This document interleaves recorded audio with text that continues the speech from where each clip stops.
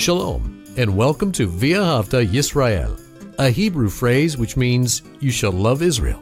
We hope you'll stay with us for the next 30 minutes as our teacher, Dr. Baruch, shares his expository teaching from the Bible. Dr. Baruch is the senior lecturer at the Zera Avraham Institute based in Israel. Although all courses are taught in Hebrew at the Institute, Dr. Baruch is pleased to share this weekly address in English. To find out more about our work in Israel, please visit us on the web at loveisrael.org. That's one word, loveisrael.org. Now, here's Baruch with today's lesson. There's a very important term in the Bible, and it's edification. God, through His Spirit, He works in a believer's life to edify us. What does that mean? The simple root means to build up. And God is at work. He is faithful to build us up into the men and the women that He wants us to be. But we can also hinder that, not because we're stronger than God, but because there's spiritual laws. When we are rebellious, when we do not commit ourselves to the things of Scripture, when we are lured away into the things of the world, we are going to hinder, and Paul says, quench the Spirit's activity in our life. That edification comes by means of the Spirit of God. So ask yourself a question. Are you experiencing God's edification in your life? Are you growing and maturing? Are you becoming more and more whom God wants you to be? Or are you experiencing not the edification of the Spirit, but the influence of the world? And the influence of the world, it will tear you down. It hinders the activity of the Spirit of God in our life. And we're going to see that there are individuals who, although they are called for a spiritual purpose, although they have a task, a role given to them, and they acknowledge that, but they are not faithful. They are not committed to it. So ask yourself, am I faithful? Am I committed to the things of God? Am I someone who, by my lifestyle, by my thoughts, by my behavior, am I someone that's truly inviting the Spirit of God to work in my life? Or am I someone who is hindering, quenching the Spirit of God and rebelling against God's purposes for my life? Well, take out your Bible and look with me to the prophecy of Isaiah and chapter 56. Isaiah chapter 56. Now, we began and completed most of this chapter in our first part. There's only 3 verses that remain, and I left these 3 verses because they spoke so differently compared to what we learn for the majority of this chapter. God is inviting, He's inviting humanity in order that they might participate in a covenantal experience with Him.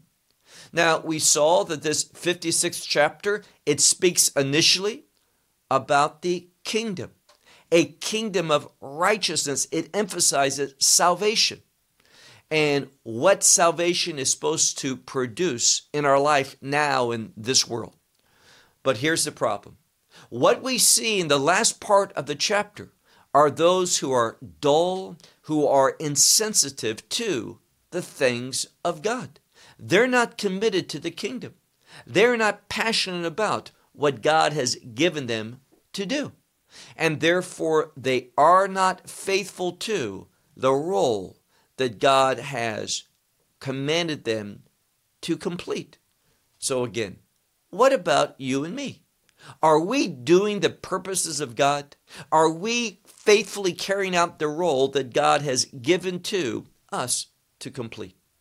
Well, there's 2 words that I want us to talk about before we begin to read the scripture. And the first one has to do with someone who is a watchman. Now, these are individuals that are set aside, we could say sanctified, for them to watch in the night, but not in perhaps the way that you might think. These are not secular security officials that go to a certain post and look out throughout the night to make sure that the enemy does not attack the city, that there's nothing threatening to the city going on. We're not talking about that from this passage of Isaiah. We're talking about someone who is called to be much more spiritual. And these watchmen, notice it says his watchmen, these are individuals that at night, instead of sleeping, they dedicate themselves for a period of time, a few hours perhaps, in order to pray. Remember, Messiah said to the disciples, pray and watch. Well, that's what these are doing. They're praying and they're watching for God's revelation, God to speak to them, God to direct them, God to give them revelation. Now, that's what they were called to do, but we're going to see they weren't very committed to that task. And what they received, they were supposed to share with the leaders, which brings me to another term, and that is the term shepherds. So we have watchmen and shepherds. These were the ones closely related, these watchmen, to prophets who were supposed to receive God's instruction, God's revelation, and give it to the leaders so that they might carry it out, that they might know and respond to this revelation in a God-honoring and a righteous manner. So let's begin. Look with me to Isaiah 56 and verse 10. Here it says, his watchmen, and then we have the word blind. So his, we could translate it, blind watchmen, and then it has all of them. Now this shouldn't surprise us because in the scripture we see frequently that there may be many prophets, but the vast majority of them are not his prophets. They are not those who truly prophesy. In other words, there's a tendency for there to be a great number more of false prophets. And we know Messiah taught this. As we approach the last days, and especially within the last days, there's going to be an increase of false prophets. And there will be in the last day an emphasis on being a prophet, a very dangerous activity. Proclaiming yourself to be what you're not. You will never know God's activity in one's life in a positive and edifying way if we're not submitting to his call upon us. So look at what the scripture says, verse 10. His blind watchmen, or his watchmen, are blind, all of them. And then he says, they do not know. What don't they know? Anything in regard to God's revelation. They are not interested in hearing from God, and therefore they are not hearing from God. And that's why he says, keep reading, he says, all of them, these who do not know, all of them, they are deaf or mute dogs, meaning they don't hear from God and they don't communicate. They're not able to communicate anything if they were to hear it. They are not truly his watchmen. They profess that they are, but they're not. They are silent and they do not communicate any revelation at all. Why? He says, they do not know, or they're not able to, is what it literally says. They do not know, and then it says they are not able to what? Well, he's called them dogs. This is not a dog in our thoughts, our conception of a dog as a pet, but these are wild dogs, dogs that are unattended, that they go through a city and they're a threat to individuals. They go around in groups, in packs, and they take what they want for their own survival, for their own pleasure, their own satisfaction. And this is what God is calling these so-called watchmen that are supposed to be sensitive to his revelation. He says they are not able to bark. What do? Well, they're not able to bark because, and this would be to sound the alarm to communicate revelation, because what are they? Sleepers, lying down, lovers of sleep or rest. So instead of loving revelation from God, instead of being serious about this call in the night watch to go and pray and seek God and desire revelation from Him in order to share that with the leaders, they don't do that. They are not truly watchmen, but they are sleepers who love to sleep. And literally that last part says they love to fall asleep. They're happy when that happens. They're not interested in God's revelation. Now look at our next verse, verse 11. And the dogs, these individuals, he calls them again dogs, they are azei nefesh. Now, what does that mean, azei nefesh? Azei comes from a word for strength or powerful, and nefesh is the soul. And most scholars see them as strong-willed, strong-headed individuals. In other words, they want what they want, and they are going to act in order to secure it. So they're strong-willed, but not at all submissive nor humble in regard to the things of God. And again he says, Lo yat'u tzaf'ah, meaning they do not know how to be satisfied. Meaning that they have a desire that cannot be met. They want more and more and more of what? The things of the world. Remember what John the Baptist says. He says, I must become less and he must become more. This is this humility. This is this submissiveness. But they're the opposite of someone like John the Baptist. They don't know satisfaction. They want more and more contentment. One of the activities that the Holy Spirit works in our life to edify us so we know contentment. What does Paul say? I know the secret of being content in all circumstances. Not these, they are the exact opposite of that. They do not know satisfaction. And then look at the middle of verse 11. And they, and now we're talking about shepherds. Now, these were supposed to be leaders. And we see here that the shepherds of Israel, that's what we're talking about. They do not know how to understand. Meaning this.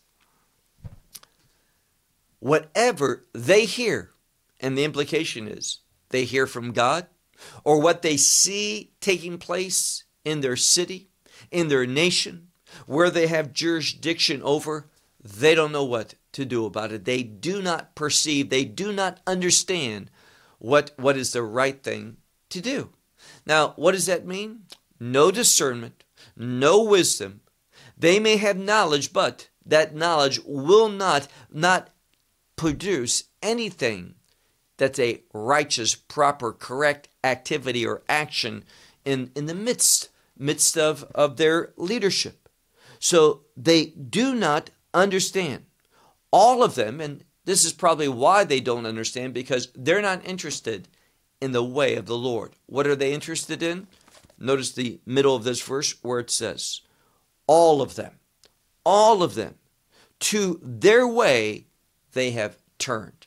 Now, the implication is they're not turning towards God. They're not in the revelation of God, His Word.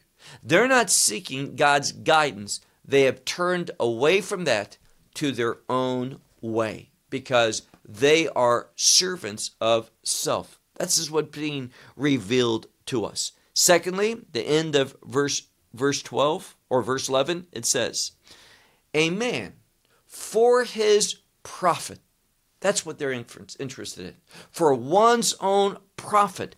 This is his region, his area of domain. This is where his end is taking him. That's what he is pursuing. So his objective, his goal, the end that he wants to arrive to, all has to do with his prophet. He's not thinking about the will of God. He's not thinking about the character of God. He's not thinking about the righteousness of God. He's not thinking about anything relating to God. He is consumed with self and his objectives. And these are the leaders of Israel at this time. Now Isaiah is speaking primarily of Judah, that southern kingdom where Jerusalem is. And we see the same spiritual decay, that same idolatry that plagued and brought destruction to that northern kingdom. That same spirit is dominating the southern kingdom, Judah, at the time that Isaiah is speaking. Well, let's look at our next verse, which is our last verse, verse 12, where he says, they come. So they are responding, but responding to what? Here's what they are responding to. One says, I will take wine. Now, I mentioned that alcohol can be a very, very decaying, detrimental influence in a person's life. And what we find is that these individuals aren't interested in leading the people. They're not interested in receiving revelation from God. And really, alcohol is an attempt to escape. It dulls our senses. It dulls our perception. And it opens us up to be influenced not by the Spirit of God, but by unclean spirits, by demonic influence. And what happens? Well, this is what Isaiah is telling. Because this passage deals with, it's responding to Isaiah's mention of ungodly leadership. He is responding to the spiritual state of the nation. And he's saying here, all of this is the outcome because individuals, instead of taking the Word of God, the revelation of God, instead of walking in the Spirit of God, what's motivating them? What does it say? They come. This is a word of commitment. They come. They respond to what? One says, I will take wine and we will. And this is a word for overindulging. It's a word that can be related when it's applied to food for gluttony. And here it's simply an idiom with the next word meaning I want wine. I'm going to take wine and what? He says, and we will, the implication is get drunk. So it's not by chance that's their objective. They want to drink and be under the influence of alcohol, not under the influence of the Spirit of God. And what is going to take place? What's going to be the outcome of this? Very simple. Instead of seeing God at work for edifying, God, it's a spiritual law. God is either going to be edifying that individual or because of the rebelliousness of that person, because of his direction of his life, because of his unwillingness to submit to God's purposes, instead of experiencing edification, what's going to happen? They are going to experience the exact opposite, and they are going to begin to suffer loss. We will see different avenues in their life being attacked. Their marriage, their family, their finances, their business, their status in the community, meaning their reputation. People are going to begin to think less of them. They're not going to trust them. They're not going to want to be around them. They are going to see them as a threat. So everything is going to be turned upside down. God wants us to be a righteous influence. These are going to be an unrighteous influence. We want to be individuals that God used to bless others, but these individuals are not a blessing, but become a curse. Because every man, it says here, a man to his own profit. This is his domain. This is his region. This is what he's doing with his life. Look again. It says, verse 12, they come. One will say, I will take wine and let us get drunk. And then notice the end of this chapter. V'haya kazeh yom machar. And it shall be like this today and tomorrow. Now, what is that speaking of? A commitment to that type of pursuit. They're thinking about one thing. We're going to get wine. We're going to get drunk. And what we're doing today is going to be the same thing tomorrow. And in fact, notice what else? Gadol yeter me'od. Gadol, great, yeter, is even more so. And then we have the last word, exceedingly or very. And this tells us something. Now, remember, Isaiah said, they do not know satisfaction. And what happens is this. When we are not content in the things of God, we are going to know dissatisfaction, no contentment, and we are going to have, and this is what takes place, a person feels a need. It's a false feeling. They feel it, but it's not God's will. It's not from Him. It's from the enemy. And they're going to begin to bow down for that influence in their life. In this case, alcohol. Alcohol is going to play a more and more important role in their life. They're not going to have any discernment. They're not going to be receiving any revelation. They're not going to know how to carry out the purposes of God. They're not going to be growing.